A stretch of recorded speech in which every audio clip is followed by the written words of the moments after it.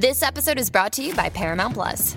Get in, loser! Mean Girls is now streaming on Paramount Plus. Join Katie Heron as she meets the plastics in Tina Fey's new twist on the modern classic. Get ready for more of the rumors, backstabbing, and jokes you loved from the original movie with some fetch surprises. Rated PG-13. Wear pink and head to ParamountPlus.com to try it free. With Lucky Land Slots, you can get lucky just about anywhere. Dearly beloved, we are gathered here today to... Has anyone seen the bride and groom? Sorry, we're here. We were getting lucky in the limo and we lost track of time. No, Lucky Land Casino, with cash prizes that add up quicker than a guest registry. In that case, I pronounce you lucky. Play for free at LuckyLandSlots.com. Daily bonuses are waiting. No purchase necessary. Void where prohibited by law. 18+. Terms and conditions apply. See website for details. With infinite complacence, people went to and fro of the earth about their little affairs, serene in the assurance of their dominion over this small, spinning fragment of solar driftwood, which by chance or design man has inherited out of the dark mystery of time and space.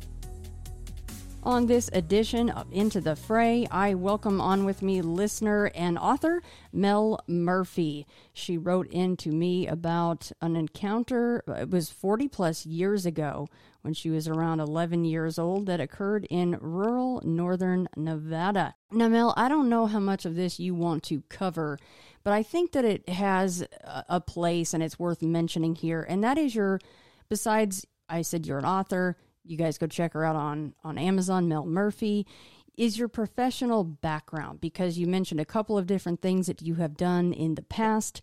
And I think that considering what we're about to talk about, that maybe we should bring that up. And welcome on, by the way. Thank you for being here.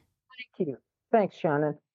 Yeah, I originally went to school to be a newspaper reporter because I really like to be behind the curve and start out in professions that are about to completely go out of business.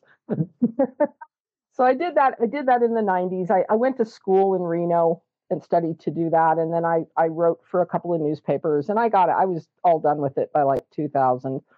And then during that, I actually took a break from it in 1996. I worked for the U.S. Forest Service. I was a wildland firefighter on the east side of the Plumas National Forest. I was on an engine crew stationed. We were actually at the Frenchman Lake workstation. And I did that for, I think it was, the season usually runs about 4 months. And then I went back and tried working for the Forest Service again in 2003. And that time I was on a timber marking crew. I always tell people Southern Colorado, but technically it was like Central Colorado, because our main station that we were out of was Grand Junction, Colorado, but our barracks were in Paonia, which is a town you would have a lot of trouble finding on a map. And then our duty station was Delta, Colorado. So I worked for the U.S. Forest Service twice. And like I said, I was a newspaper reporter, and I had to cover news stories regarding people getting like the situation going on right now in Southern California with the actor Julian Sands. I occasionally covered stories like that. And so I kind of think I've got kind of a level-headed view on all of that, and that this is not to diss anybody, but I have kind of a level-headed view on certain aspects of the Sasquatch phenomenon. Like when people tell stories about, my friend, he went hiking in this park or this national forest, and he'd been there 100 times and they disappeared and they never found anything. And well, I'm sorry to tell you this, but there's probably a 95% chance that your friend slipped and fell and hit his head and fell down a ravine or a canyon, and his body was never recovered. And that's the simple truth.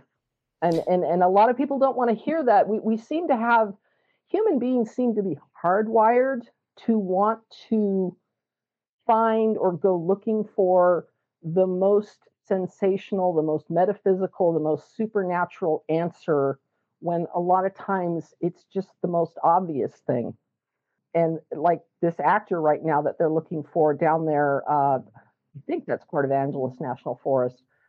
You know, I'm sorry, but I don't know if he was a trail runner. He kind of looked like one of the people that, a lot of people in LA are like really into uber fitness, and hiking is not enough for them. They got to run and slip and fall. Yeah. And I actually had a really good slip and fall hiking. I used to hike all the time in the Eastern Sierras, and I had a really good slip and fall in 1999 when I was still living in Reno, and I could have freaking died. I went off a trail that was within sight of Northwest Reno. I mean, like you could be standing in the canyon, you could see the edge of Northwest Reno. I was in Hunter Creek Canyon, and there was a slippery granite rock, and I lost my footing, and I landed on this sort of, I want to say a pebble or a granite scree. Well, it was a pebble scree. It was like a loose fall of like pebbles and dirt, and I slid 10 feet to the edge of a cliff. And the cliff was probably a 20 or 30 foot drop to rocks. And if I had not grabbed on to a piece of sagebrush, I would have gone, it would have killed me. I would have gone. And this guy tried to get me off the scree, and then he brought more of it down on time. We both almost went off the cliff. And there was people around and everything. It was pretty scary. But like I said, it can happen in a second.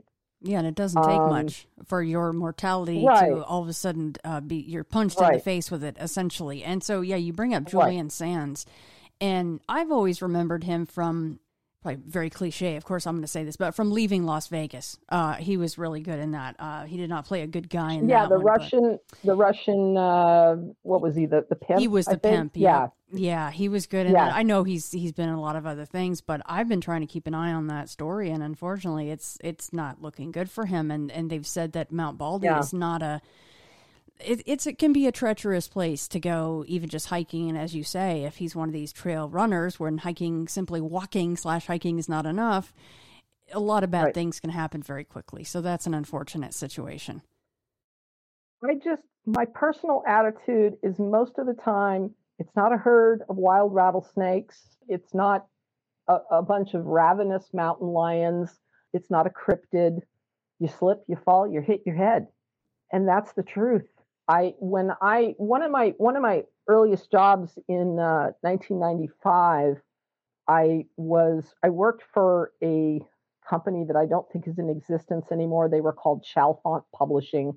They were out of Bishop, California, which is the top end of Owens Valley. And they had the Inyo Register, which is still in print in Bishop, but I don't know if they own it. And then they had another teeny tiny little newspaper in Mammoth Lakes, California, that was called the Mammoth Lakes Herald. And I was one of the reporters there. And to give you an idea of how long ago this was, and also they were a little behind the times. So they didn't have like a ticker tape or anything, but they had a couple of really ancient fax machines. And the U.S. Park Service and the U.S. Forest Service sent us press releases, once or twice a week. And one of the things I had to cover was there was a little, like a news column in the Mammoth Lakes Herald. And I'm trying to remember what it's called. I want to say it was called Yosemite News or something like that. And so the Park Service in Yosemite would send us these faxes, and it was a steady torrent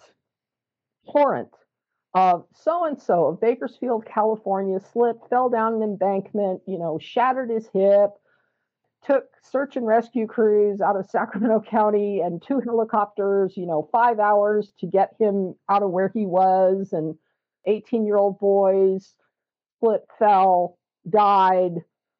park officials are saying they may have been drinking, alcohol may have been involved. I must have written, I don't know, 20 or 30 of those Yeah, I bet. in the time that I was there. And the editor that I had, my editor at the time at the Mammoth Lakes Herald, she probably did 100, 1,000.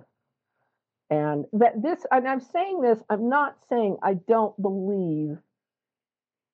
I loved what Les Stroud said when he called them the phenomenon. I'm not saying I don't believe in this kind of stuff. I do. But I think most of the time, sadly, it's just the most simplest answer. But I used to see that all the time. And when I hear about people, a lot of guys wanting to get armed for bear, that, the deer hunting rifle isn't enough. They got to get thoroughly, and they're going to go out, and these are people that usually spend, they're like me, they spend a lot of their time in front of their TV or whatever, or their computer, and they're going to go out and they're going to go hiking, and they're going to stress themselves physically in a way they don't normally do, and they're going to be carrying weapons. And I just think, oh, wow, just, let me know which park you're going to be in or forest you're going to be in, because I don't want to be within 10 miles of you when you slip and fall. Yeah. Yeah, I think that can go for a lot of folks that go out there armed, right? They maybe could use a little touch more time with said weapon. Yeah, and safety. And just, the first time I worked for the Forest Service in 1996, they had this old VHS tape. It was like 30 minutes long, and I think they finally retired them because when I went back in 2003 and worked for the Forest Service down in central Colorado, they had retired them by then. But they had these old videos that they showed everybody called A Walk in the Forest. Lucky Land Casino, asking people, what's the weirdest place you've gotten lucky? Lucky? In line at the deli, I guess? Aha, in my dentist's office.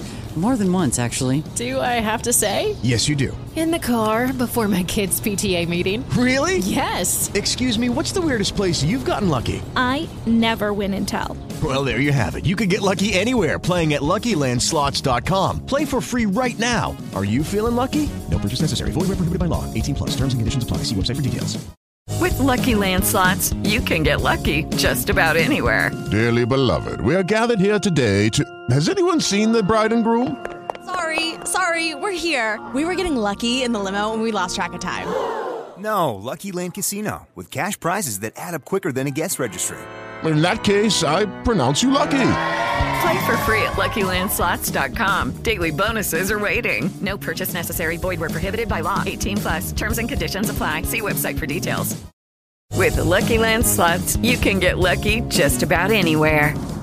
This is your captain speaking. We've got clear runway and the weather's fine, but we're just going to circle up here a while and get lucky. No, nothing like that. It's just these cash prizes add up quick. So I suggest you sit back, keep your tray table upright, and start getting lucky. Play for free at LuckyLandSlots.com. Are you feeling lucky? No purchase necessary. Void where prohibited by law. 18+ terms and conditions apply. See website for details. And it was about how to walk when there's no trail and how to hike and walk in the woods. And it was shocking the number of people that go out into the wilderness and they don't realize.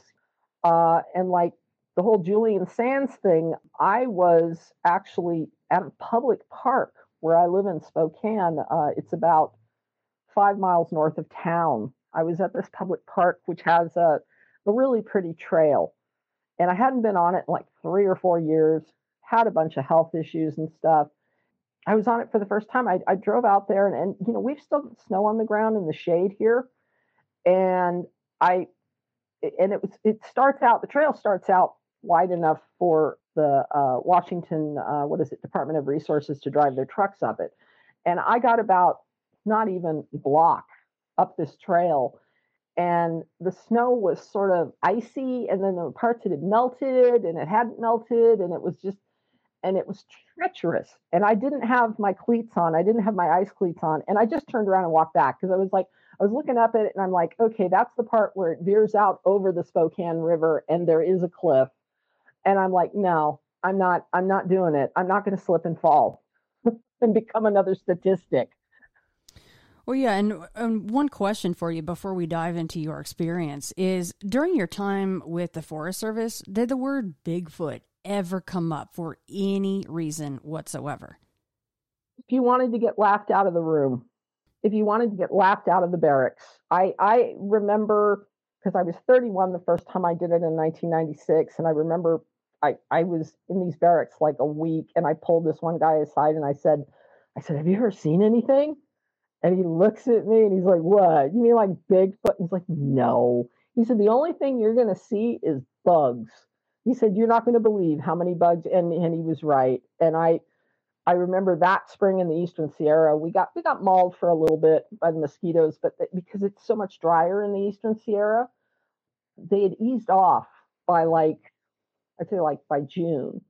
When I was in Colorado, when I was in central Colorado, this one tiny fire that I went on, I had a squad boss, and she was a female. She was, what do I want to say? She was a former hot shot, and she was in this promotion program and stuff.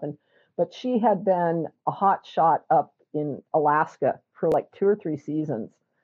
And everybody I talked to in 2003 said to me, and I knew someone that had lived in Florida. I knew people that had lived in swamps that were working on that forest, and they all said the same thing. The mosquitoes here are the worst I've ever seen. And it stayed that way until I want to say the first week of September. But yeah, no Bigfoots. But it's weird because since looking back on, having listened to a lot of podcasts, having read Max Brooks' book, and I love Max Brooks' book. It's great. I don't agree with it, but it's fun. It's a really fun read. But now that I've listened to some Sasquatch podcasts, I did see stuff, particularly when I was in Colorado. But I didn't see any Bigfoots, but the upside down trees, like Stroud had talked about in his Survivor Man Bigfoot, I must have seen 6 of those over the course of the summer. But, we were so busy with our paint guns and slapping paint on the trees and doing our chaining and getting through the trees and marking the trees and going on to the next site. I remember one time we had one of our pickups for the paint crew was maybe 10 feet away from one of those upside down trees, and it was big. And I remember one of my supervisors just saying, oh, it's snow melt. It's just the snow runoff, and these old trees, it rips them up by the roots and it flips them over. And I was like, oh, okay, that's really weird. And didn't think much of it. I did spend the very end of my season in September, or let's see, end of August, like last week of August, first week of September. The forest I worked on was called GMUG, Grand Mesa Uncompahgre Gunnison National Forest. So it's 3 national forests combined, and they are based out of Grand Junction. And there was the last 2 weeks we worked, it was just me and my barracks roommate, and they sent us up onto the Grand Mesa. As beautiful as all of that country was, I have no desire to go back. I'd like to go back and see the Colorado National Monument. That was gorgeous. But the Grand Mesa was weird. The Paiutes or the Utes that lived in that area I wasn't familiar with all of the stories, but I heard a few stories about it. Just essentially the cliff notes was that the Ute or Paiute Indians in that area, in the Grand Junction area, traditionally never hunted on the Grand Mesa. The Grand Mesa is exactly what it sounds like. It's a gigantic mesa. The west side of it, which we were at, goes from about 5,000 or 6,000 feet to, I want to say 8,900 or 9,000. So we were almost actually at the 10,000 foot, which is where technically, if you're into mountain climbing, that is what they refer to as the death zone. You go 10,000 feet to 14,000 feet, they have a lot of those in Colorado. That's a dangerous, there are Olympic athletes go and hike at that altitude and they still die. It's just there's so little air, and the altitude sickness can do very weird things to your head.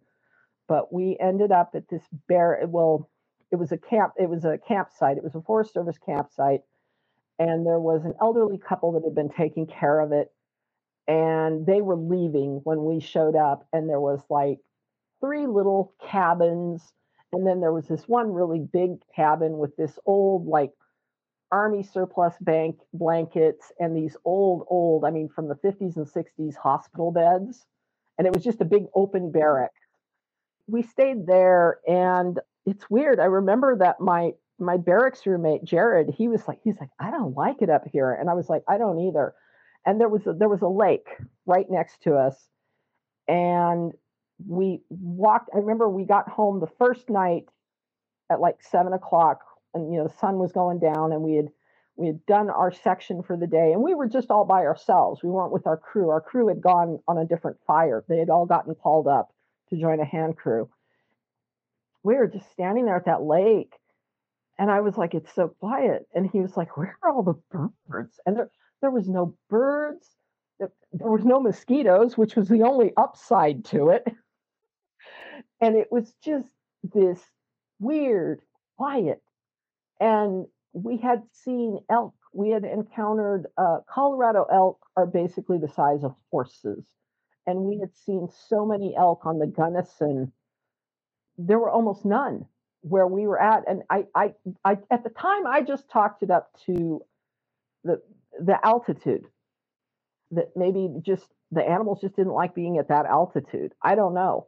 But I mean, even during the day, I remember we went like the day later, we went over to the area we were supposed to go mark, and we had to take spruce beetle samples. We had to get these pore samples and give those to the people that were on the bug crew. We were just walking around, and it was just, I mean, you could hear a pin drop. I mean, there was nothing but the wind, and we had these really unreliable early Garmin GPS that we had to use. And the one Garmin GPS said we were at 9,217 feet above sea level. That's really high. Again, I didn't see any tracks. I did see one or two of those weird upside down trees. And there was a lot of old aspen growth there. There's like aspen trees on the Grand Mesa that were there when the pioneers came out in the 1800s. And aspen trees don't generally live more than 100 years or so. And some of these things were just enormous. And we would go through these aspen stands, and it would be stunning. The leaves were just starting to turn, blue sky, but quiet. I mean, you could hear nothing. So that's it. That's all I saw or heard. Yeah, some of those places, they just are flat out weird. And yeah, you're like, hey, is it the altitude? Like, what exactly is going on here? But who knows? And by the way, that is a great slogan for that area that you were speaking of. It's called No Bigfoot, Just Bugs. That's a great slogan for that place, right? That'll keep a few people out at least, because I've experienced skeeters love me, unfortunately. I've always said, as much as I love the show Naked and Afraid, I don't think I could deal with the bugs. Yeah. We ended up I think it was by like July, because the Forest Service loves to not pay you for the first 6 weeks that you work, and the assumption is you will just live on air. But I remember when we'd both gotten like a couple of paychecks, and I had lost a ton of weight, we drove to Grand Junction and got the Carhartt, the double layer jeans. Because if you didn't have those on, if you had like regular, like casual street blue jeans, they would bite right through them. Yeah, they were horrid. They were really horrid. It's like a horrendous subspecies of a regular skeeter is what it sounds like. Well, yeah, Mel, let's dive in here. So let's go back to 1976, shall we? I was born in Carmel, California. My parents divorced when I was about 4, and I had 2 older brothers, and my dad, the assumption was my father was going to raise them. My mom was like, well, she's the youngest, I'll take her. So we bounced around a bit, and we ended up in Reno, Nevada. And my mom worked for a health department in Reno for a little while. that she was a single divorced working mother, and it's really hard. It was really hard in the 60s and 70s to return to the workforce over the age of 40. So she took a whole battery of tests. She scored really well on I can't remember if she called them civil servant job tests, something like that. And she was offered a job as an office clerk, basically, with the Bureau of Land Management in Battle Mountain. My mother and I had never been to rural Nevada. I mean, we just knew Reno. That was it. And we had a vague idea of where Las Vegas was. That was it. So when we took out a road map and we looked at it and we were like, oh, it's all green here. It's in the Tioga National Forest. Maybe it'll be like Lake Tahoe. And we got there the summer I turned 10, and I remember crying the first time I saw it. It was so ugly. It was just so ugly. My mom had a good job there. I think she was making like $6 or $7 an hour, which in the 1970s was a lot of money, at least for us. We bought a mobile home.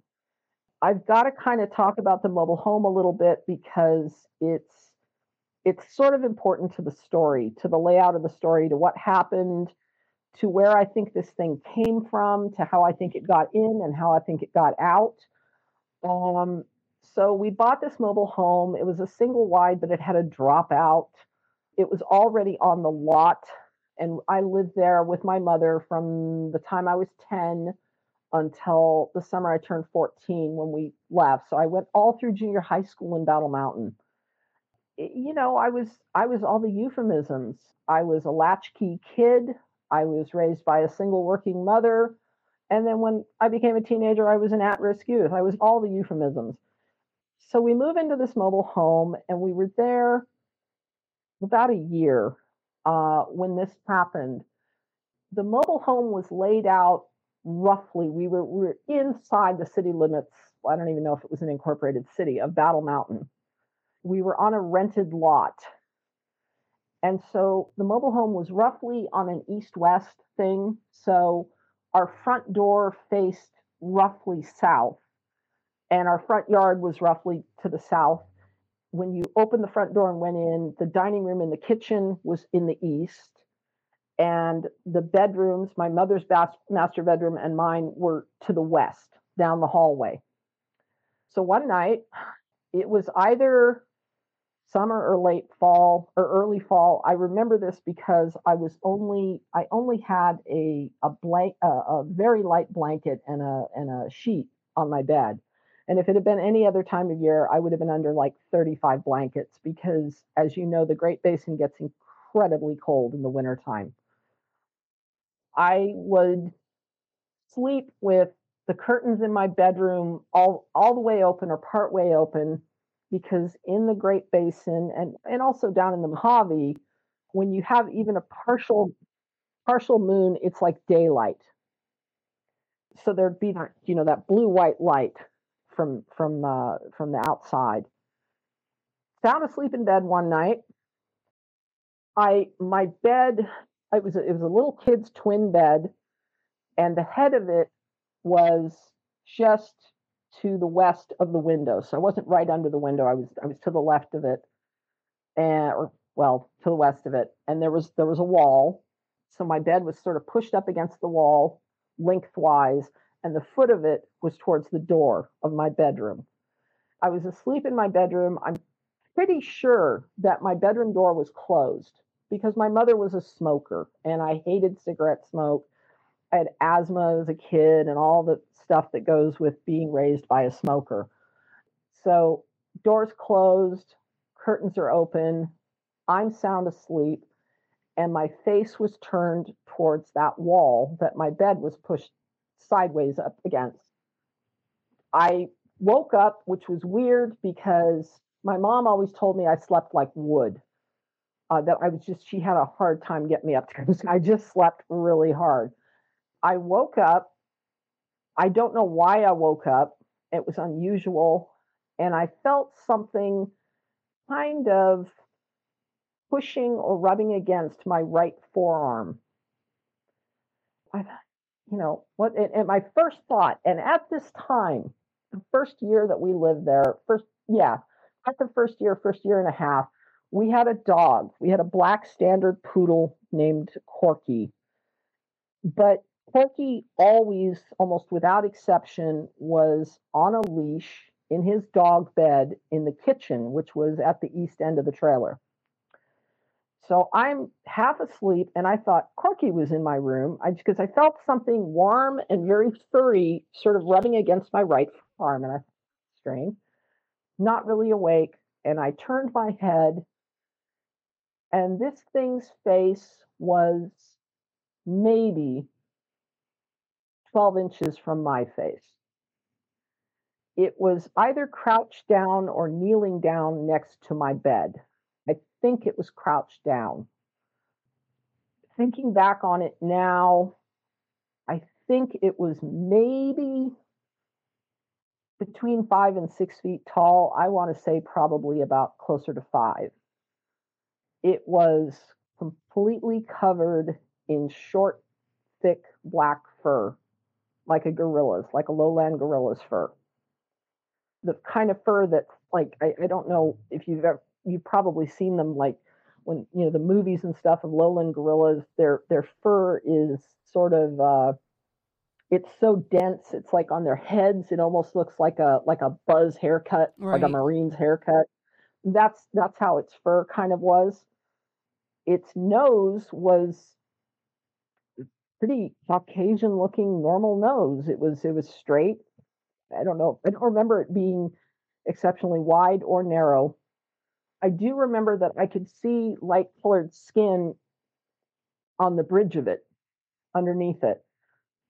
I don't remember it having what I call a muzzle, like chimpanzees do and like gorillas do. They have kind of a muzzle. They've got a real prominent jaw, but they also have a really prominent upper palate. So their mouth kind of sticks out a little bit from their face. Didn't have that. It was a very, I would say structurally, it was pretty similar to a human's, except that the mouth was very wide and it had very thin lips. It had its left arm resting on my bed, and its left forearm was up against my right forearm. And it was just sitting there. And I want to preface by saying there was nothing creepy or gropey or pervy or sexual, none of that. It was like sitting, it was crouched down with its arm resting next to mine, very intently watching me. And when I turned in that split second and looked at it, its facial expression was unmistakable. Its facial expression was, oh. With Lucky Land Slots, you can get lucky just about anywhere. Dearly beloved, we are gathered here today to... Has anyone seen the bride and groom? Sorry, we're here. We were getting lucky in the limo and we lost track of time. No, Lucky Land Casino, with cash prizes that add up quicker than a guest registry. In that case, I pronounce you lucky.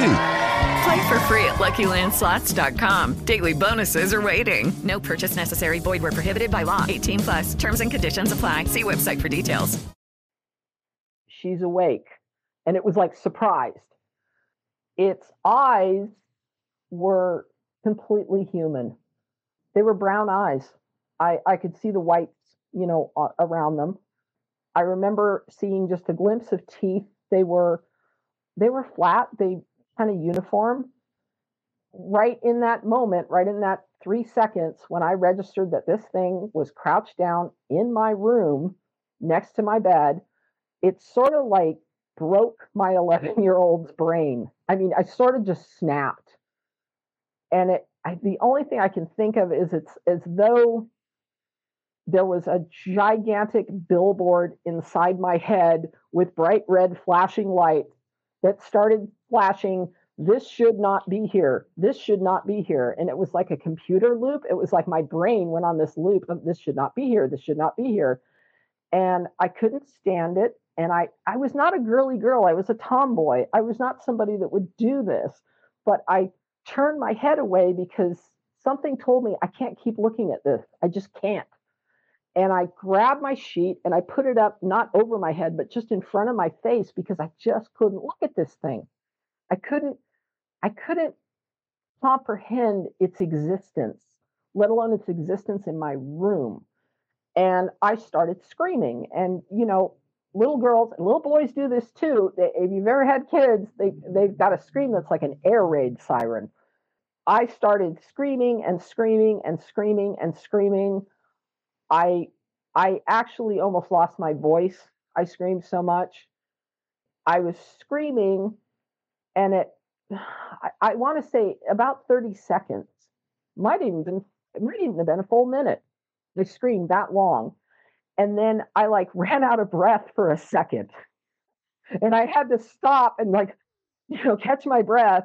And something in me said, it's okay. It's a nightmare. Turn your head. It'll be gone. And I wanted to believe that more than anything in the world.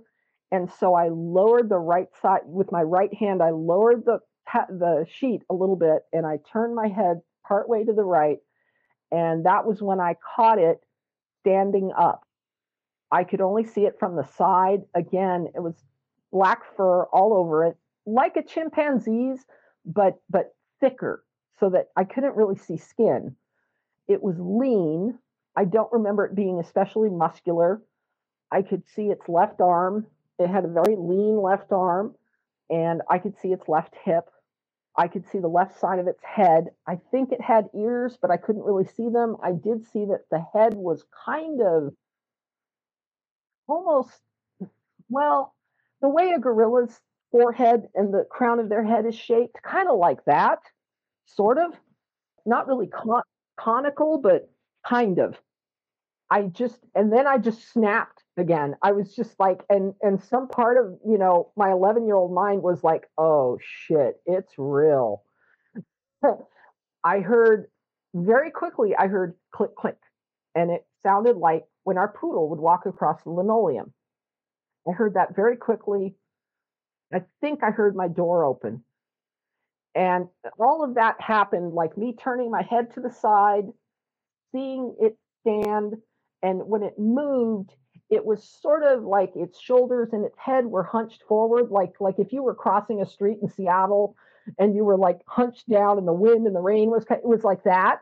So I don't know really how tall it was because I don't know if it was standing all the way up straight.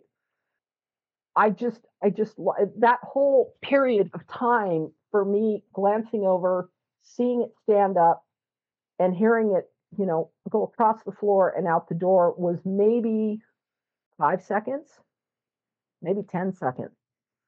Put my head back under the sheet and I went back to screaming.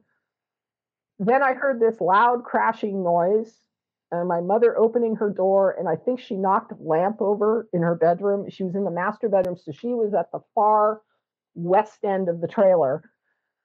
And she comes in and flips on the overhead light, and moms, she had raccoon eyes. She had mascara smeared from one eye to the other, and she's standing there in her house coat, and she's like, "Honey, what's wrong?" When she's like, she's just sound asleep, and her kid just woke her up with like this air raid scream. She flicked on the light. She couldn't get me to stop screaming, and she told me later. And she told a couple of her friends later, she said her face was whiter than the sheet she was holding up. She said her eyes were the size of dinner plate. And she said, and when I sat down next to her on the edge of the bed, she jerked away from me. And she said, and it was like she couldn't even see me. She just kept staring straight ahead. And I remember my mom trying to pull the sheet down from the front of my face and me jerking it back up. And this is after the light's on, and this thing's gone. It took her a while. I think she had to shake me by the shoulders or something to get me to stop. She got me out to the living room, sat me down on the sofa, and she went into the kitchen, turned on the light of the dining room nook, turned on the light in the kitchen. Our dog, Porky, was sound asleep in his dog bed. And I remember my mother saying, that damn dog, I can't believe he slept through that. And then she joked to some friends later. She said, I can't believe the dog slept through that racket. She said, I sure didn't.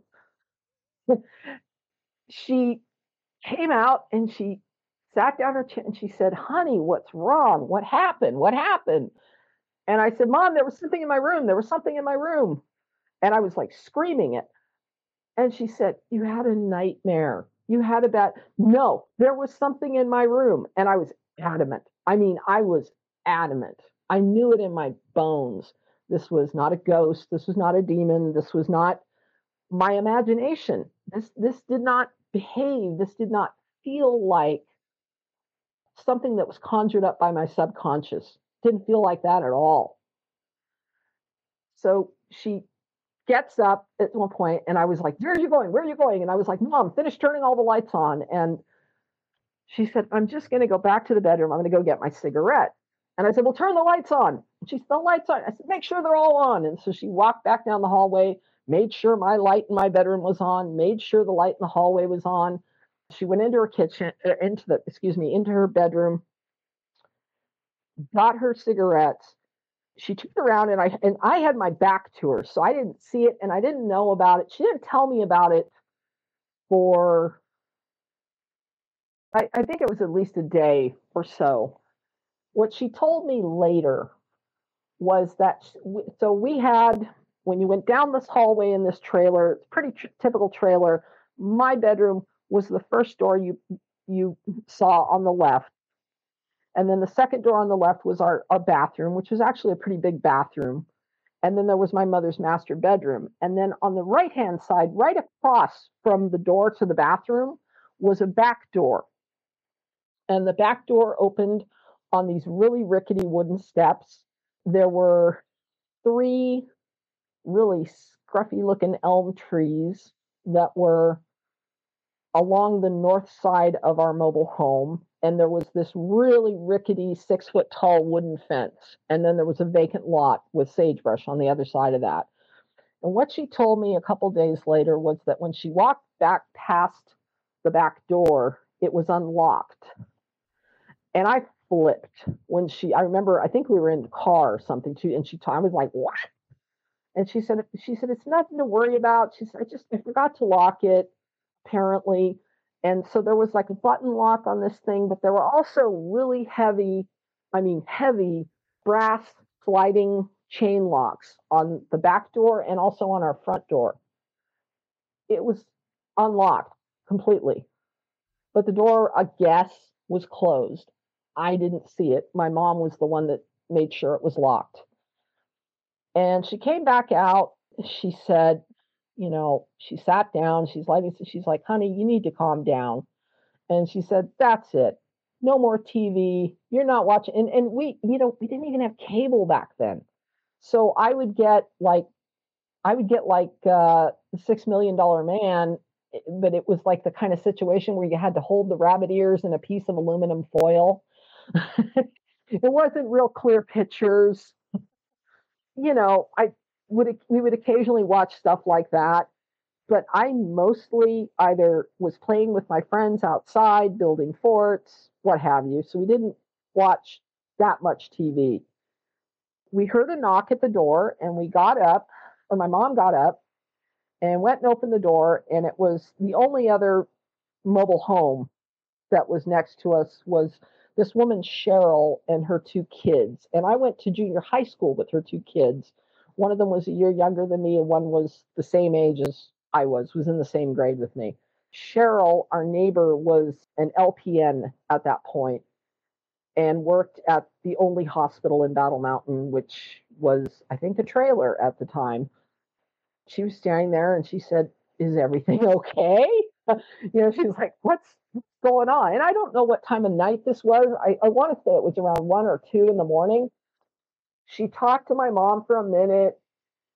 And my mom said, she had a bad dream or a nightmare, and she woke up screaming, and I just got her calmed down. And I remember Cheryl saying to my mom, "If you want, I can go get a sedative. I've got some sedative." And I don't remember what it was she was recommending. And my mom said, "No, it's okay. I'll calm her down. She'll be all right."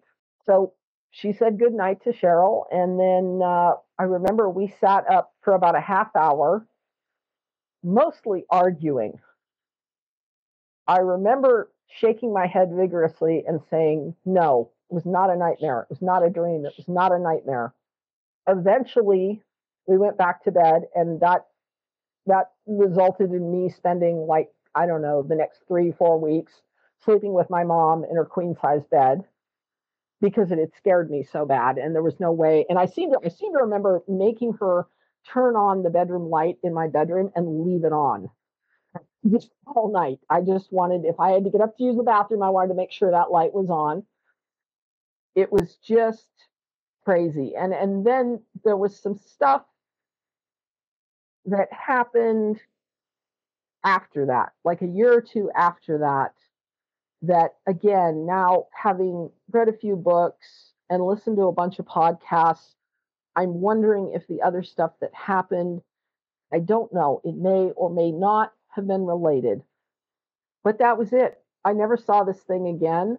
I did have a weird dream about 2 years later, maybe.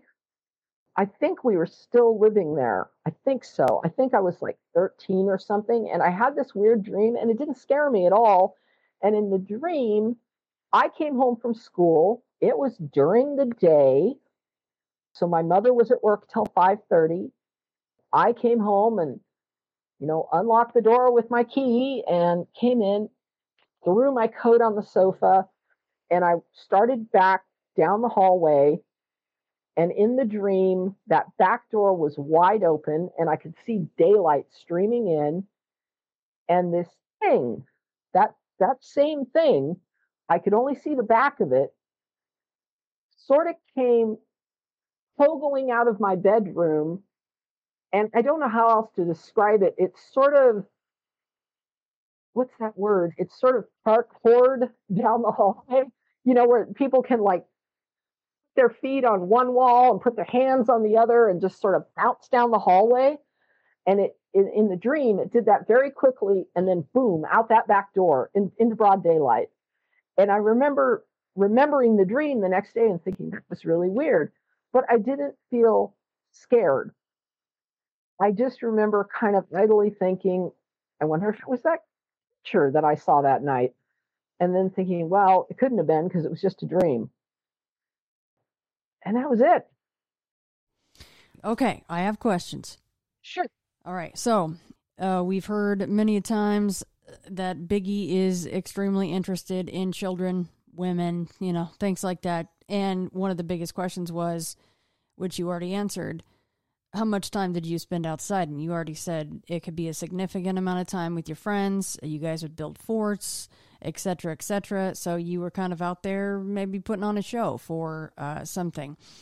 Now, I'm sure you would have mentioned this, but I just wanted to make sure to ask it just in case. Looking back, did your forts ever get messed with, rearranged? Was there anything looking back that could be attributed to Sasquatch? And not just with your forts, just in general. Like looking back, anything weird around the property? Weird stuff that happened around the property, not with the forts my friends and I built in the vacant lot. I should preface here, too, also that we were the little teeny tiny 2-trailer trailer park we were in was next to what at the time was, well, it was very close to the cemetery. But before anybody gets excited, you got to know this was the most boring, saddest, poorest cemetery you ever saw. It was literally a gravel lot. I think there was one, maybe two cottonwood trees in it, in the whole thing. And there were these, grave site, and that was to the south of us. So in other words, there was a chain link fence to the west of us, and that was the city cemetery. And it was big. It was like, I don't know how many acres it was. We'll say 5. Most of the graves were to the south of us. So the west side where my mom's bedroom was did not look out on actual graves. It just looked out on a chain link fence. There was a gravel lot, and then way to the south of us, like half block away, were the actual graves. And we actually, myself and Cheryl's kids, I remember we were so disappointed in it. because we would like go over there and run around at night and dare each other. Oh, I dare you to jump over this headstone. I do. It was so boring.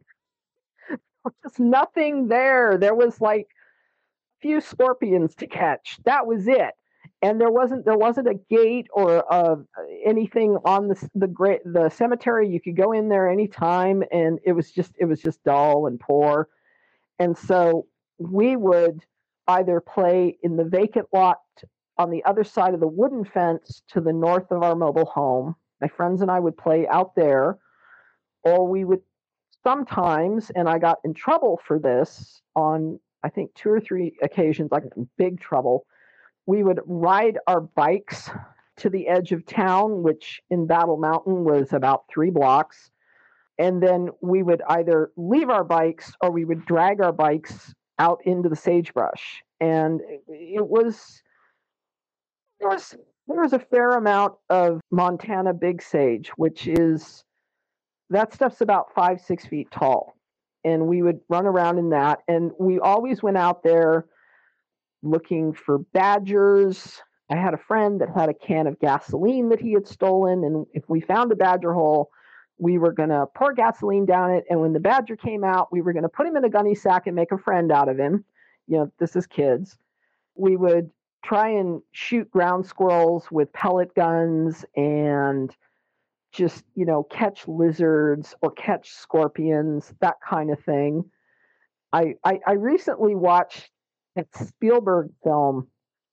I'm trying to remember that, The Fabelmans, and like the scene where he's the Boy Scout and they're in Arizona and they're talking about, well, if we get this many scorpions, we'll get this much money from that. And I'm sitting there watching that going, wait a minute, I've been making money with scorpions. But yeah, I think there might have been one time when I went out with a couple of the neighborhood kids and we went to one of the forts. The wood had been kicked around or pulled up or anything, but I always assumed it was other kids in the neighborhood that we were, squabbling with, other 10-year-olds or 12-year-olds or whatever in the neighborhood, and they had come and stolen some of our wood and they were trying to make their own fort in another vacant lot, that kind of thing. It never occurred to me to look for footprints. I didn't know anything about that. Right. I don't think I even heard the word Sasquatch until I was well into my 20s. Yeah, no problem. I was just wondering if now looking back, you're kind of like, oh, there was a weird, whatever out in the woods. But there was other stuff that happened that I did not associate with it at all at the time. But now, at age 57, I'm wondering if the other stuff that happened around our trailer had anything to do with it. So after that happened, I don't know, maybe a year or so, we got rid of the dog Corky. My mom rehomed him. The main reason she did that was because he wasn't fixed. Anytime we took him off the leash and we put him in the front yard, he jumped the fence and he would go for strolls along the interstate looking for girlfriends. And my mom got tired of having to get in the car and go retrieve him from who knows where. And we got a cat. But around that time, so like Corky's gone, we've got a cat, and I'm like 7th or 8th grade. There were 3 or 4 times, maybe 6 times, when I would either be sitting in the breakfast nook at the table drawing, or I'd be in my room playing, and my mom would come running in, and this was usually at night, and my mom would come running in, and she'd be like, "Did you hear that? Did you hear that?" And I was like, "What?" And she's like, "It sounds like somebody's on the roof." And I'm like, "Mom, it's just the wind." And I remember her having a discussion with our useless landlord at one point, and he was like, "Well, go to a wrecking yard and get a bunch of old tires and put them on, and because I don't have to tell you about the windstorms of Nevada. They're infamous." But that happened. I distinctly remember at least 3 or 4 times over a 2-year period. My mom would like come running into my bedroom, or she'd come running into the kitchen and the breakfast nook area, and she'd be like, "Did you hear that? Did you hear that just now? It sounds like somebody's on the roof." I'd be like, Mom, it's just the wind. She would go and open the front door and turn on the porch light. And the porch light was this stupid naked bulb. So if you were looking up, you couldn't see anything anyways, because the porch light would be blinding you. And I remember there were a couple of times when she was like, come here, I want you to look. I want you to look. You have better eyes. And we'd go out and I'd be standing in the front yard. I'm like, Mom, I don't see anything. It's just the elm tree branches. There's nothing. We had only one old tire on that mobile home roof, and it was down by her bedroom. It was on the west end of the mobile home. We should have had 4 or 5 or 6. But I look back on it now and I wonder, was there really something on the roof? And I know that after I had that experience with that thing in my room, that I've heard other people in other podcasts talk about this, that you kind of just, when you're a kid, traumatic stuff, you just kind of push it out of your head and suppress it and not think about it. And I know that we had I don't know, my mom had classical records. And then later when I was about 13, we got like the John Williams album for Star Wars. And I would come home from school and my mom wouldn't be home for like another 2 hours. And I would crank that sucker on the stereo. I became kind of the door Nazi in that I would go, the first thing I would do when I'd get home was walk down the hallway, check that back door, double check, make sure it was locked. There were pins in the aluminum window frames, and I would make sure that those little pin locks were locked. So maybe if the window was open, it was only open 2 or 3 inches. There was no way anything of any size could get in them. And they all had screens. And I would turn all the lights on. And I remember getting into a few arguments with my mom. She would come home and she'd be like, Jesus, honey. She's like, we're going to have a $300 electrical bill. I think that was how I kind of pushed it out, of my mind. We had this thing happen with our cat that was really weird. And I could go either way on it. I don't know if it was this creature that was in my room or if it was completely unrelated. So our landlord was this 70-plus-year-old little Basque cowboy, and very short, very fat, bow-legged. He grew up riding horses. And he and his wife, who was dying of cancer, lived, I think, 2 weeks out of the month in this little brick house that was to the east of us. It's about a block to the east of us. And he owned like a big chunk of land all around the cemetery. He owned another house next to that he rented to a school teacher. And then he owned the 2 lots that we lived on and the one that our neighbor Cheryl and her kids lived on. He had a dog. It was a Queensland Heeler Pit Bull Cross. It was a monster. The main reason the Bascos had those kind of dogs back then, and probably why they have them now, is they used them to hunt coyotes. He and his wife spent about 2 weeks out of every month on his ranch. He had a ranch out of town somewhere. I don't know where. I don't know how big it was. And then one of his sons was like a foreman at a really big ranch that was about 100 miles outside of Battle Mountain. So our landlord had this dog named Smokey, and he had the coloring of the Queensland Heeler. He had kind of the fur like one, but he had the head and the muscles and the build of a pit bull. I had seen him kill a border collie that lived across to the north of us. These kids had a blonde and white border collie. I had seen Smokey dismantle that dog. He had killed, somebody had a Pekingese that lived about a block away from us, killed that. There was a retired couple that had a couple of poodles. He killed at least one of the poodles. And then Smokey killed a lot of house cats. Our cat, Freddie, was a brown and white tabby. Freddie was an indoor-outdoor cat. And he usually spent most of his time, sort of sleeping on that wooden fence. He got hurt. He got bit by Smokey at one point. I think I was 12. I think it was about a year later. He got bit by Smokey, and I don't know how, but he got away, and he got his leg broken. And it was really traumatic, and my mom had to, bag him up in a blanket. She had to take him to the vet. They fixed it. They fixed his leg. They put his leg in a cast, and so he was stuck on the sofa in a cast in a lot of pain for a couple of weeks. And he finally got better, got the cast off, and my mom said, "That's it. We're keeping him in the house."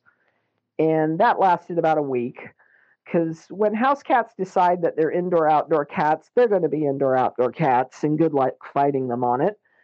So when he was fully healed, my mom was like, screw it, And so if it was during the day and we did not think our landlord was around, we didn't think they were home, she would let him out. And he would, go hunt mice, go into the trailer and hunt mice, lizards. He would occasionally. He wasn't a really big hunter. I think female cats are much better hunters than male cats. They're just not that really interested in hunting. It's just more like to play with something. I would say about 2 months after he had gotten healed up and he was back going outside and climbing the elm trees and stuff, he disappeared. I remember my mom like coming and getting me and saying, "You're coming with me. We got to find the damn cat." And we walked all around the vacant lot to the north of us. We walked around the outside of the trailer along the fences like 6 times. We went over and knocked on the neighbor's door, and our neighbor Cheryl immediately said, "Well, Smokey probably got him this time." And we looked everywhere. We went a couple blocks away, and I remember my mom walking up and down the dirt alley, yelling, "Freddie, Freddie," and couldn't find him. And then about a week after that, my mom came home one day and she said, I was talking to one of the biologists at work. She said, "I want you to, go look under the trailer." And I had been under the trailer a couple of times because our pipes would freeze in the winter. And I had to, at like 10, 12 years old, I had to put the heating tape on the pipes. I actually had to go under there one time with a butane torch, and thaw them out. I hated it. It was like the 7th level of hell. It was just wall to wall black widows, scorpions. There were probably snakes under there. I don't know. It was just gross and nasty, and there were ground squirrels. Mom said, "I want you to go look under there. I'm wondering if maybe Freddie's under there." So we took the skirting off. I didn't see anything, and Mom said, "Well, look way in there." And I was like, shit, so I'm on my hands and knees, and I get about, I don't know, 10 feet under the mobile home, and I found Freddie, and he had been dead for a while. I remember that his neck was snapped, and I remember it was really neat. And I remember thinking, even at the time, at that age, thinking, this is weird because Smokey has quite literally eaten cats. Like, he's killed small animals in the neighborhood, and somebody finds a paw or a head or a tail, but they don't find the whole animal, not if it's something, under 10 pounds. I brought him out, and my mom was crying, and she was shaking, and she was furious, and she said it was that damn dog. She said, "Stupid landlord and a stupid dog." And she said, "You know what I think he did? He crawled under here." She said, the dog probably killed Freddie, and he was embarrassed, so he took the cat, and he hid the cat under here." And again, at that age, I remember thinking, Mr. Estes, you think Mr. Estes crawled under? 75 years old. He was fat. I never saw him when he didn't have a Stetson hat on. And he was the most bow-legged cowboy. And I'm trying to picture this guy getting down on his hands and knees and crawling back through all the spiders and dust and stuff to hide a dead cat. I thought that was so weird at that age. And I really think it's weird now. Yeah, I mean that's a tough call, except it is strange with the cleanly broken neck. I mean, I guess if a dog was shaking a cat and it could do that, that's not really what dogs normally do. I mean, I've never watched a dog kill a cat. I don't know for sure, but it does seem a little bit strange. And then of course it ended up back underneath the house. It didn't have a broken neck and then crawled there. That's for sure. Yeah. And why wasn't it eaten? Why wasn't it torn to shreds? Because that's what that dog normally did. That was his MO. Oh, so it wasn't really beat up at all. No, it was just, it was curled up like it was asleep, except I could see that his head was twisted at an angle and his neck was broken. And I remember thinking, there's no blood. I thought that was weird. I didn't see any handprints in the dust around it other than my own. I thought that was really strange. Back then and to this day, I cannot for the life of me picture an elderly fat cowboy getting on his hands and knees and climbing back there to hide the cat. It makes no sense. And the dog, if the dog had done it, the cat would have never made it under there. And if the dog did chase the cat under there, he would have eaten him, or at least eaten part of him, or just, absolutely shredded him like a rag. And that's not what happened. Well, and this will take me to my next portion that I'm going to ask you about. Something 5 to 6 feet tall and of slim build might be able to get under there, right? So here's where I'm going with this. Yeah. You mentioned, and I'm taking you back to when you're in the bed and you're screaming bloody murder. You said that you heard a couple of clicks. And to me, that a couple of clicks is what, likely probably a couple toenails. And where I'm going, going with this is, and this is not that you've ever probably, maybe offhand because you were there for several years. But if you, at 11 years old, were standing in that very same spot that the Bigfoot was, do you know how many steps you would have to take from where it was to where your door was? Normally, it was probably about 3 to 4 steps from the long edge of my bed to my front door. I think this thing did it in about 2. Yeah, so from where it was standing to where your door was, it would have taken you more steps than it. So, I mean, you've kind of already painted that picture as far as this being a juvenile, essentially, right? And that's kind of where I was going with that. It's just kind of driving home like, okay, well, you've got the 5 to 6 feet tall, slender build, which is not always a description of an adult Bigfoot, even a female. And the fact that it wanted to and had the desire for whatever reason, which I'm going to ask you about, you're not going to know, but I'm going to ask you anyway, the desire and drive to walk into your home through the back door and stand over you the way that it did seems more like a very reckless juvenile thing to do.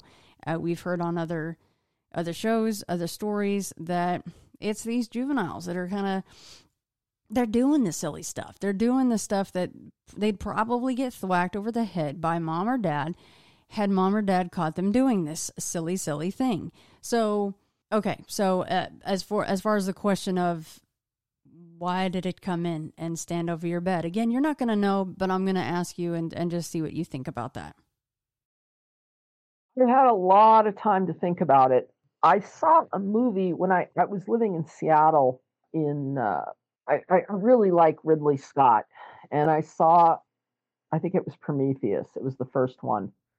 And I have that on DVD or something. And I was watching it, and there's a scene early on in it with the Michael Fassbender character, and he is watching, I can't remember the actress's name, who plays Dr. Shaw in that movie. And she's in sort of cryo sleep on this gigantic spaceship called the Prometheus. She's in cryo sleep, and this, not really a cyborg, this robotic person played by David is standing over her, watching her sleep. Because it's, a science fiction movie, and it's like way in the future, and it's super, super insanely sophisticated. He is able to stand over her, the character of David, and watch Shaw sleep and see her dreams. And so we get a little backstory on the character of Shaw within this sci-fi horror film, and she's dreaming about talking to her dad when she was a child about her mother dying. And David is like very carefully watching this. And I feel like I wonder now, today, if somehow, some way, by this thing having its arm touch mine, that it was able to, on some level, read my subconscious. And that's why it was in there. And I don't know, I don't remember, whatever I might have been dreaming about before I woke up and had that shock.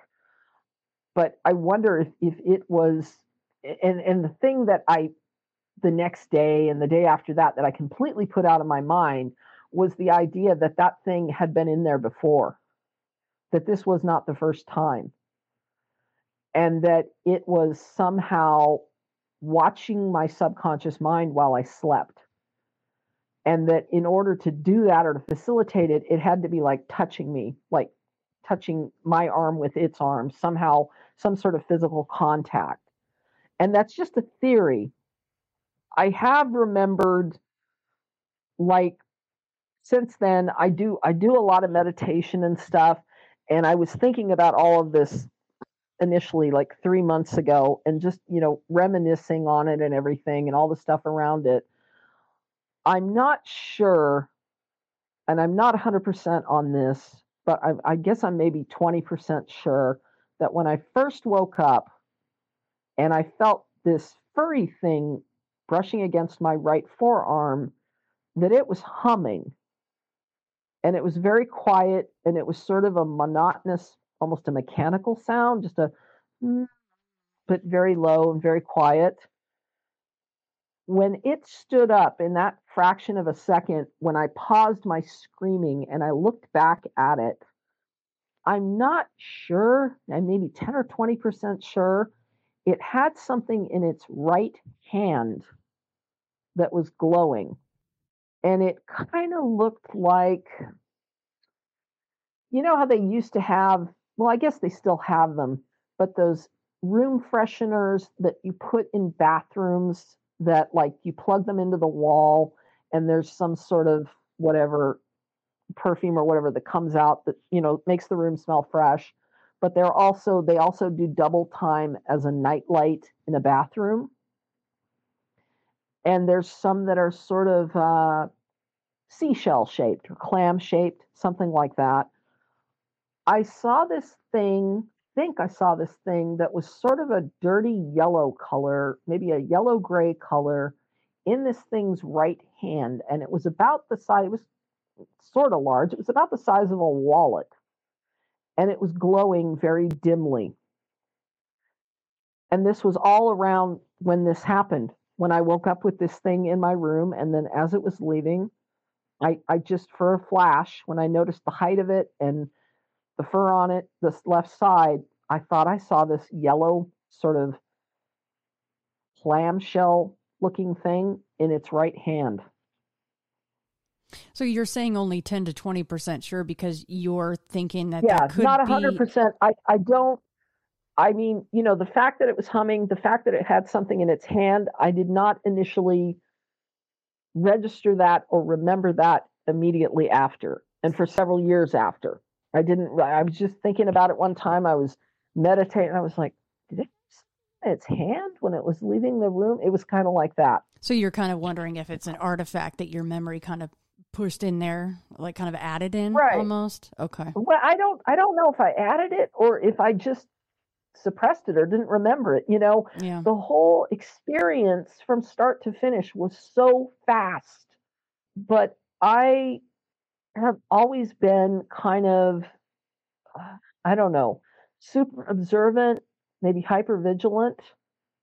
I had some trauma not related to any of this as a kid, not anything sexual or whatever, but I had some trauma, and I had some trauma as an adult. I'm the kind of person that I studied graphic arts when I was like 19. I thought I was going to do that before I then ended up switching to journalism. I had an art teacher years and years ago. This was when I was living in Elko, that she would have somebody come in, walk through, and then walk out. And then she'd say, okay, what color was his t-shirt? What kind of shoes was he wearing? Was he wearing tennis shoes? Was his hair red? Was it blonde? What color were his eyes? About how tall was he?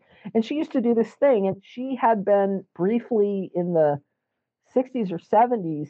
She had been a mock-up artist for the San Francisco PD. And so she would have us do this stuff while we were in the life drawing class, and it was kind of fun.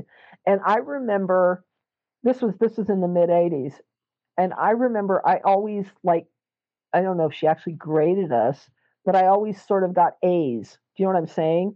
Because I was like really observant.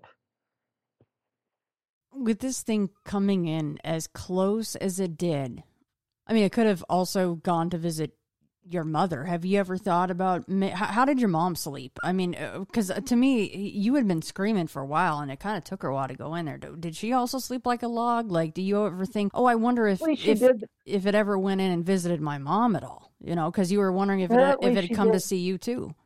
Yeah, she did that night. My mother absolutely, firmly and flatly always said it was a nightmare. You have a really vivid really vivid imagination. You draw stuff. You love reading science fiction novels. You love watching TV, reading, drawing, movies. Later on, a couple of years later, it was Star Wars and everything. She said it was a nightmare. It was a nightmare or a bad dream. And then I remember, I guess I was 12 or 13. It was like a year or two later. It was when I was 13. My oldest brother, who he's lived in Washington State for like 40 some years now. He came and visited us. He was a fan of the cannabis from way back. And I remember him sitting in our living room, and my mom was at work, and I was talking to him, and he was lighting up a bong, and I said to him, there was a Sasquatch there was a Bigfoot in my room. And I remember him just laughing and laughing and laughing and saying, kid, a Bigfoot wouldn't fit in your room. It's too small. So it was always met with, come on, you had a nightmare. And I think I might have said something to one or two of my friends at school about it. They thought I was nuts. And so, like I said, I just kind of suppressed all of this for a really, really long time because I got tired of being laughed at about it. I can imagine that. And something else that you had already said that I made sure to jot down was, checking that back door. I bet you did that all the time. I mean, looking back Constantly. on it now, yeah. Looking back on it now, though, how do you feel about this? I mean, are you happy that this occurred? Would you, if you lived out in the middle of nowhere in the woods now, would you want this to ever happen again because it was such a unique experience? I don't think I'm as afraid of it as I was. I think that if you were outside and you saw one of these, it wouldn't be as intimidating as if they actually got into your home. I plan on, I've got a vehicle that I'm getting in good running order. I plan on just hiking around Washington State this summer. If I see any signs, I certainly will be vigilant. I will certainly be hyper vigilant and looking around. If I see tracks or if I see, trees broken a certain way, I'm going to go camping. I'm not adverse to it now. The thing that always stuck with me, and my argument has from way back when, my argument has always been this, and I think I'm not 100% sure, but I think I said something similar to this to my mom the night that it happened, was, okay, I got an overactive imagination. It came out of my subconscious. It was a nightmare or a bad dream. Where were the glowing red eyes? Why didn't it have gigantic fangs? If it was a demon from hell, Why wasn't it trying to choke me? Why wasn't it, behaving in a threatening or aggressive manner to me? Because its facial expression was 100% the opposite of that. It was curious. There was absolutely no malevolence or evil in that face. It was just curious. It was just really curious. And its facial expression, when I woke up, its eyes got larger. It was like, oh shit, she's awake. That literally was its facial expression. It was this incredibly human facial expression. And I just don't, there's no way this thing was in any way aggressive or meant me ill harm, I had a friend actually back in the late 90s when I was still in Reno before I moved to Seattle, because I lived in Seattle for 9 years and now I'm over here in Eastern Washington. And I had a friend that was from Southern California that lived in Reno, and she and I were talking on the phone one night. Somehow the subject of this story came up. And I think she was telling me about one of her ex-husbands had an encounter or something in the Sierras. I said, well, there was one in my room when I was a kid, and I told her the story, and she said to me, she said, you know what I think it was? I think it was some pervy cowboy in your neighborhood that probably saw this cute little girl. He snuck in there that night, and you probably know what he was doing. And I immediately said, how would he have gotten out of there?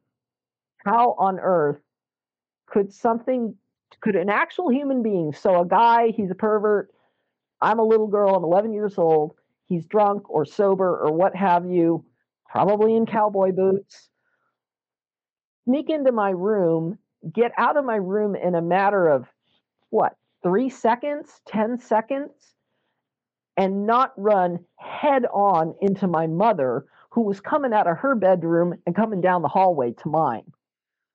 I just said that there's no way that a human dude, sober, drunk, could have moved that fast. If it had been some pervert, he would have run face first into my mother. So, but that brings up a good point, though. But to you, the timing would have been that she should have seen this creature coming out of your room before it got to that back door? Apparently she didn't. And I don't know. The only thing I can figure is it took her, 30 seconds or a minute or so to stagger out of bed. I remember her being mad at me because she knocked one of her lamps over. She had end tables and she had lamps on either side of the queen size bed. And she went to turn one turn one on, and she was half asleep, and it came off the end table. And that was the crashing noise I heard, everything falling. And I'm thinking that if that happened and she stopped to pick it up, turn on the light, then open her door, this thing was moving so fast, that was enough time for it to get out. Well, and they move quick. We do know that. Now, Mel, and you may not know this, but were you aware of Bigfoot in any way, shape, or form prior to this? The Patterson-Gimlin film that had already gone down, and of course, there was no internet back then, of course, but were you aware of Bigfoot in any way, shape, or form? The only thing I knew was from the $6 Million Man with the bionic Bigfoot, and that thing, I believe, was played by Andre the Giant for a little while. I was aware of that. Like I said, I'd never even heard the word Sasquatch until I was 20s or something. I just remember the $6 Million Man. Then I remember, I think it was when I was 12 or 13, like a year or two later. I think I was 12. Well, no, wait, 13. God, I can't remember. My mom had a vacation. We took a road trip to Utah, and we went to a cinema, and we saw Star Wars. And I seem to remember her saying something, kind of flippantly, and we were getting in the car after the movie. And it was an awesome movie, it was amazing. And we were getting in the car, and my mom said, so that big hairy thing, did that look like what you saw in your room? And I was like, huh? And I had to sit there for a minute and think, because I had so totally suppressed the memory. And I said, what? The big brown, red? No, no. The thing I saw was small and black. So that's it. I don't remember reading any books that had, I was a voracious reader, and I don't remember reading any books that had Sasquatches or Bigfoots in them. I mean, when I was 11, we were reading The Hobbit, which, yeah, they got furry feet, but mostly they just look like really short people, like dwarves. Yeah, that's it. Yeah, no worries. Just wondering. Yeah, thank you for answering that. Well, Mel, thank you so much for reaching out and for being willing to come on and share. It's a really unique encounter, and I'm happy that you came here to share it. I appreciate that. And everybody, go check out Mel Murphy on Amazon and her fictional works. Mel, thank you. Thank you very much, Shannon. Well, I'm so-and-so. I was given this name by my parents. I've been to such and such a college. I've done these things in my profession. I produce a little biography. Buddha says, forget it. That's not true. That's some story. That's all gone. That's all past. I want to see the real you are now. Well, nobody knows who that is. Because we don't know ourselves except through listening to our echoes and consulting our memories. But then there's a real you, and that again leads us back to this question. Who are you? That is the real you. We shall see how they play with this exam by the koans to get you to come out of your shell and find out who you really are.